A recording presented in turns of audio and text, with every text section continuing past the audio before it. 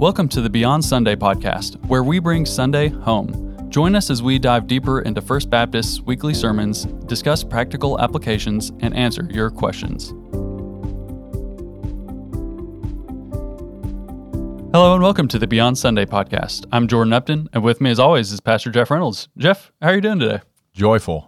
I am joyful as we have come off the Advent Sunday of joy. I thank God for the joy of the Lord that is our strength. I'm always reminded the pink candle, it's actually rose is the name of the color, but the pink candle that illustrates the joy of the Lord. My daughter has our pink candle from a few years ago in her room from our home Advent wreath, because that was the night as we celebrated on the Advent Sunday of joy. That was the night she became convinced and convicted that she was a sinner in need of a Savior, and she prayed to receive Christ that night. And so we have a tangible marker of her salvation, the night that she prayed to receive Christ, right there. From our family Advent wreath, that pink candle of joy. So now, as we celebrate our family Advent wreath, she always lights the pink candle. She is always the candle lighter on the Advent Sunday of joy. So anyway, it's a sweet tradition in our home. That's incredible. And I say this every year, but I just love how much you love Advent, but how much, you can see from your experience with your family and, what we do here at First Baptist, like what this tradition can bring into the celebration of Christmas, but the understandings that we have of the Bible and just kind of the practice of our faith, giving it legs in this month. Absolutely, and living it out at home. I mean, that's the thing. We affirm and say quite a lot here at First Baptist Church that the chief disciplers in the household are to be the parents. And so if you have been entrusted with the stewardship of children, one of those weighty responsibilities that's upon you is raising up your children in the ways of the Lord, teaching them what it means to trust and follow Jesus, and functionally coaching them according to the Word of God and the guidance of the Holy Spirit as to how to live life, trusting and following Jesus, and to walk by faith. And so that's just a way that we get to do that, and there is power in tradition. And tradition is often seen as a bad word, but it can be a very, very good thing as we return to those things that are bedrock foundations of our lives, and we do that on a regular basis. So beautiful stuff, just beautiful. Amen. So this Sunday we talked about Simeon and Anna. So these are two characters that you encounter in Luke 2 when Joseph and Mary take Jesus to be dedicated in the temple. It's kind of a longer passage, so we're not going to read the whole thing here, but we're going to ask some questions and kind of try to understand these characters a little deeper and how the joy of the Lord, we can learn about the joy of the Lord through their interactions. So first of all, Luke says that Simeon is filled with the Holy Spirit. Yes. And then the Gospel of Luke explicitly calls Anna a prophetess. Yes. So how do these two characters fit in continuity between Malachi and John the Baptist? So Anna is called specifically a prophetess, a woman of the tribe of Asher. She was advanced in years, having lived with her husband 7 years from when she was a virgin and then as a widow until she was 84. And it says of her that she did not depart from the temple and that she worshiped with fasting and prayer night and day. And that when she came up and encountered Jesus, she began to give thanks to God and to speak of him to all who were waiting for the redemption of Jerusalem. And so here Anna is this woman who is dedicated to the things of God, dedicated to the God of Abraham, Isaac, and Jacob, waiting for the consolation of Israel, which is the coming of the Messiah. And when the Christ child is presented, she magnifies Almighty God, and she gives thanks to God and speaks of God and his Messiah to all those who were there waiting for the redemption of Israel. And so what is she doing? She is speaking the truth of Almighty God to human beings who are gathered there. And then Simeon, who is mentioned before her, we learn that it was revealed to him by the Holy Spirit that he would not die before he had seen the consolation of Israel. And the Holy Spirit was upon him. And so we think sometimes, say, well, I've even been asked, was there a Holy Spirit before Pentecost? Yes, God is triune, God the Father, God the Son, God the Holy Spirit. All three persons of the Trinity are co-equal in their godness and they are co-eternal. There was never a time that the Father was not or will not be. There was never a time that the Son was not or will not be. And there was never a time that the Holy Spirit was not or will not be. And we learn at the very beginning in Genesis that the Holy Spirit was there hovering over the water. And so the Holy Spirit was present, active, and certainly existed and was doing things in the world throughout the Old Testament. And the Holy Spirit was present in the life of Simeon and present in the life of Anna. And so we get to see that these people who were devoted to Almighty God experience the presence and power of the Holy Spirit, but also experience the knowledge given by the Holy Spirit. When prophets in the Old Testament spoke, they spoke according to the guidance of the Holy Spirit, such that when they said, "Thus saith the Lord," that was utterance given them by the Holy Spirit. So these are two very special people who love the Lord and serve the Lord and seek to listen to the Lord as He communicates His truth into their hearts by His Holy Spirit. Jeff, I know you've seen the Ten Commandments, the movie with Charlton Heston. Oh, of course. Yeah, of course. I always think of the old Hebrew slave who's dying and he says, "I was told I would see the deliverer," but he's in Moses' arms, so, he did get to see him. Yeah. I always think of that when I think of Simeon, because it's like, he got to see him, he was told he would see him, and God was faithful to accomplish that. I always wonder if that was based on Simeon. It very well may have been. Yeah. Cecil B. DeMille took some creative license. Obviously, anytime you're going to make a film-length presentation of a lot of what's in Scripture, I heard a preacher say one time, the Bible is understatement, not overstatement, because if it were overstatement, there wouldn't be enough paper in the world to hold it all. It could be. I always go back to the Christmas cantata when I was in the choir at the Cumberland Presbyterian Church growing up one year. We, as the tenors, I was a tenor at that point, we sang from the perspective of Simeon. I can still remember the song. I can still remember the words. I'm not going to sing it, but I'll say, "Now that I've held him in my arms, my life can come to an end. Let your servant now depart in peace, for I've seen your salvation. He's a light to the Gentiles and the glory of your people Israel." And I'll say a couple things there. One, about the power of music and writing songs upon your heart and writing truth upon your heart. That is a very important part of the soundtrack of my life. So I'm very thankful for the work of Ricky Clark and all of our ministry of music and our choir and our orchestra and all the various elements of that, because that is actively writing good theology upon the hearts of our congregation and of everyone who is a part of our service, whether that's in person or in virtual means. But also just to know the continuity of all of this. These people, Simeon and Anna, were not young people. They had lived their entire lives. Simeon was ready to die. He was ready. And he was kind of, it sounds like, from what he said, kind of just lingering, please, Lord, let me see the consolation of Israel. I'm ready to be done.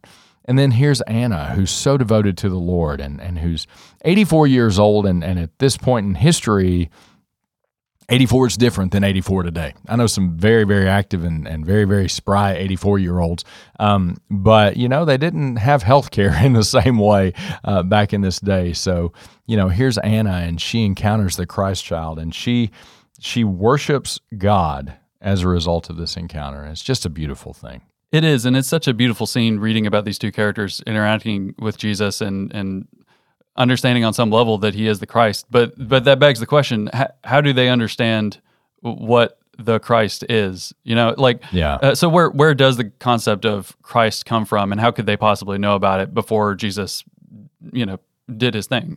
Great question, and obviously it comes from the teaching of the Old Testament. It comes from Torah, and it comes from the writings, and it comes from the prophets, and there's no doubt that these individuals were schooled in God's revelation of Himself through what we call the Old Testament.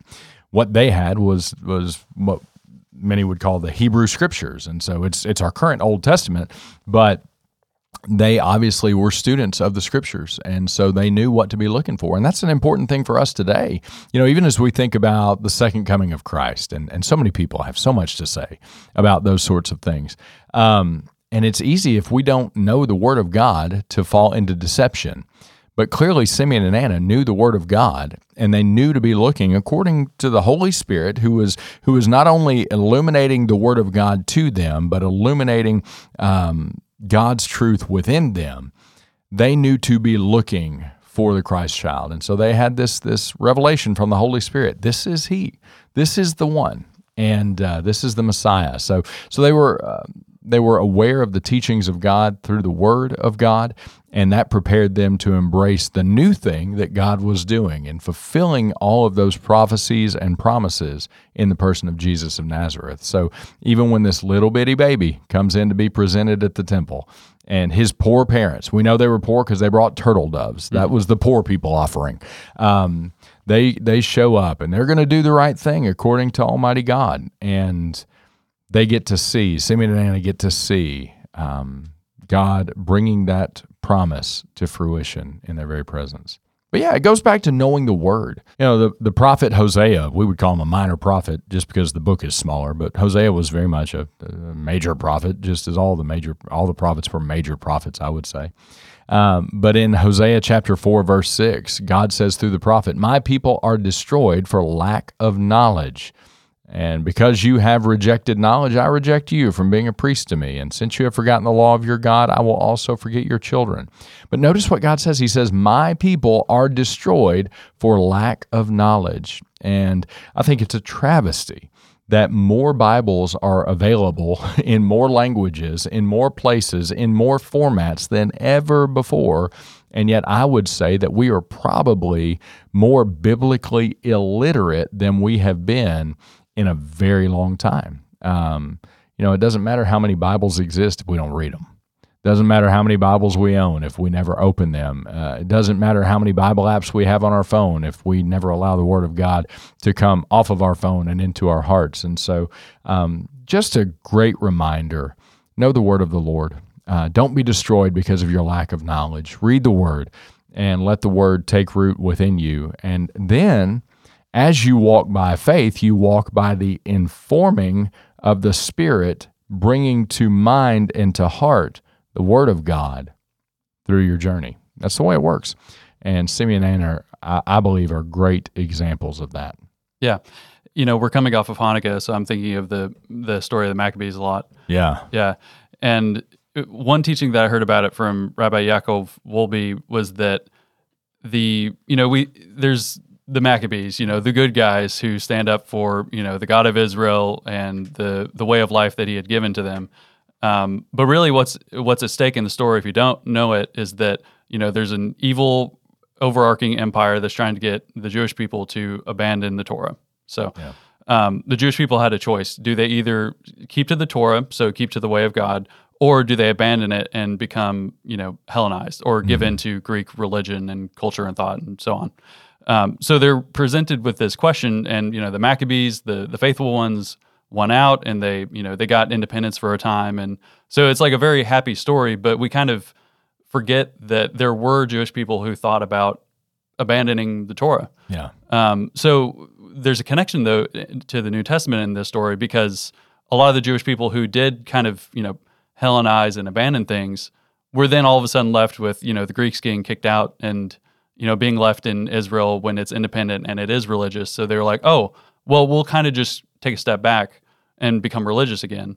But what that ended up becoming is the Sadducees. Yeah. So you start to have, religious Jews who do believe in the Bible, but they're not as fully invested in it, right? Yeah. There's some room for other influences, room for other friends, and Yeah, it's the theological liberals of the day. Yeah. I mean, that really is. We deny the miraculous. We hold very loosely to the Word. In other words, we pick the things we like, and that's what we hold to. Yeah. And that's the way we're going to build our lives. And so we want to be Jewish, but not too Jewish. It's the same to groups of Christians today who say, I want to be Christian, but not too Christian. There's some parts of the Bible that we just need to become unhitched from. We need to leave those behind. And that's never what God called us to be. And I learned a song when I was in ministry going to youth camp that the Sadducees are very, very sad, you see. And so you want to not want to be a Sadducee. Yeah. Well, so that takes us nicely in today's practical application question, and it's really about the joy of the Lord and how we retain that in suffering and in trial. So we've all heard that there's a difference between happiness and joy. So we hear that, joy is the more spiritual, it's the fruit of the Spirit, and it's the more lasting of the two. But how do we cultivate and keep joy and keep it from becoming just empty positivity? That's a great question. And let me first differentiate between happiness and joy. And to me, this is the clearest way to do that. Happiness is contingent upon circumstances. Joy is not. I can be happy 1 second and things change and I'm not happy anymore. I can be happy as I look at the performance of the stock market, and then just minutes later I can watch the green graph turn red, and now I'm sad. I'm not happy anymore. I can be happy because I got what I wanted for Christmas, but then I'm sad because the batteries weren't included. So happiness is contingent upon circumstances. Joy, as you said, is a fruit of the Spirit. It is contingent upon God being who He is and keeping His word. And so joy comes as a result of the Holy Spirit dwelling within me, calling me to look to Almighty God and to trust in Him, that ultimately all will be well, that God is actively working all things together for good to those who love Him and who are called according to His purpose. And if I'm in Jesus Christ, man, that includes me. So that joy can sustain me even through the deepest and darkest of circumstances. How do we keep that sort of disposition from merely becoming empty positivity or positivism? There was a movement in the late 60s about the power of positive thinking. In fact, that was the name of a book, and it sort of infiltrated the church in a lot of ways. And it was this idea of just stay positive. And frankly, it was a precursor in many ways to the current movement of manifesting. That's the thing that Gen Z has become very intrigued with through TikTok, that we manifest the good. I think these good things, and that brings them into reality. It's another emanation of the word faith movement, the speak it into reality. As a man speaketh, so shall he get, this name it, claim it ideology, and all of it is departing from biblical Christianity, frankly. It's how do I get what I want? And one of the ways that I get what I want, according to these teachings, is I just stay positive all the time. Well, that there's a difference between dealing with reality as it is, taking the world as it is, not as I would have it, and walking by faith through that, if that makes sense. So as I embrace the joy of the Lord as my strength that cometh in the morning, all the things the Bible says about it, it is a result of the Holy Spirit dwelling with me and my keeping my eyes fixed on Christ. Empty positivism fixes my eyes on an idol. In other words, I want a brand new car, so I'm going to be positive. I'm going to get it. I'm going to, in the words of common parlance these days, I'm going to manifest that. I'm going to speak that into existence. I'm going to believe that's going to happen. Yeah, no, that's nowhere in Scripture. And it is taking my eyes off of Jesus and putting my eyes on the new car. Jesus said, store up for yourselves treasures in heaven, for where your treasure is, there your heart will be also. Well, in a very similar fashion, what I treasure, what I worship, even in some cases, will be where my eyes go. And the Bible calls us to fix our eyes on Jesus, who is the author and finisher of our faith, who for the joy set before him endured the cross. Get that. For the joy set before him endured the cross. What was the joy? Reunion with the Father. What was the joy? The redemption of mankind. What was the joy? The ingathering of the church, those who would repent of sin and trust and follow Jesus Christ as Lord. What was the joy? The destruction of evil, the defeat of Satan, the victory over the grave. What was the joy? All of these things that were true. I can assure you the cross was not a happy moment for Jesus. When we go to Gethsemane and we hear him pray, Lord, all things are possible for you. Let this cup pass from me. Nevertheless, not my will, but yours be done. Why did he say, "Nevertheless, not my will, but yours be done"? Well, the Bible tells us it was for the joy set before him. He endured the cross. He thereby scorned the shame and then finished the task and sat down at the right hand of God the Father Almighty. So that's kind of the difference there. We don't want to just slide into empty positivism, and we certainly don't want to slide into some sort of idea where we are seeking to manifest things just by thinking them or speaking them, those sorts of things. That is not Christian ideology. It's not Christian teaching. It's very similar to the idea of karma. We throw that word around a lot. Well, karma is a distinctly Hindu principle that has to do with reincarnation and Eastern religious practices that are distinctly non-Christian. And so we don't use that sort of a language because it is very easy to derail our direction and our faith. So I would just encourage people, fix your eyes on Jesus. What does he say in Matthew chapter 6, verse 33? Seek ye first the kingdom of heaven, and all these things will be added unto you. In other words, look to Jesus, seek Jesus, trust and follow Jesus. Through Jesus, come to the God the Father Almighty, and he will take care of your needs. And so that's how. That's beautiful, and that's succinct. Keep your eyes on Jesus. That's the way to keep in joy and not fall into empty positivity. Yeah. Listeners, if you have any questions, as always, you can go to the link in the show notes or comment on the post below. Jeff, can you pray us out for today? Yeah, and before we pray, let me just extend a personal invitation. This next Sunday is Christmas Eve, and it is on a Sunday. We will have morning worship, and we would love for you to be there. And then we will have a separate and different Christmas Eve service at 5 p.m., and we would love for you to be there. And I have to confess, Christmas Eve is probably my favorite service of the year. And we will end it as we always do, singing a song that is the exact same age as our church, and singing that song by candlelight as we prepare to exit out into the evening. So I want to personally invite you to come. If you can be there in person at all, please come and experience those wonderful services where we will all together look to the Christ child and we will magnify the Lord just like Simeon and Anna did that night. Would you pray with me? Father, we love you, and we thank you so much for all the ways in which you reveal your love for us to us. And Lord, we're just thankful. We are thankful for your goodness, your kindness, and most of all, we are thankful for the Christ child who came to redeem us, to make the way through which we could come to you. And so, Lord, let us not forget this Christmas the true reason for the season, and let us rest in Christ. For it's in his precious and holy name that we pray. Amen. Amen. Thank you for joining us. If you enjoyed this episode, be sure to subscribe to our channel. To submit a question about Sunday's sermon, the Bible, or walking with Jesus, click the link in the episode description. Our hosts today are Pastor Jeff Reynolds and myself, Jordan Upton. Our engineer is Elliot Beckley, and our editors are Chadwick Walden and Fuying Engdahl.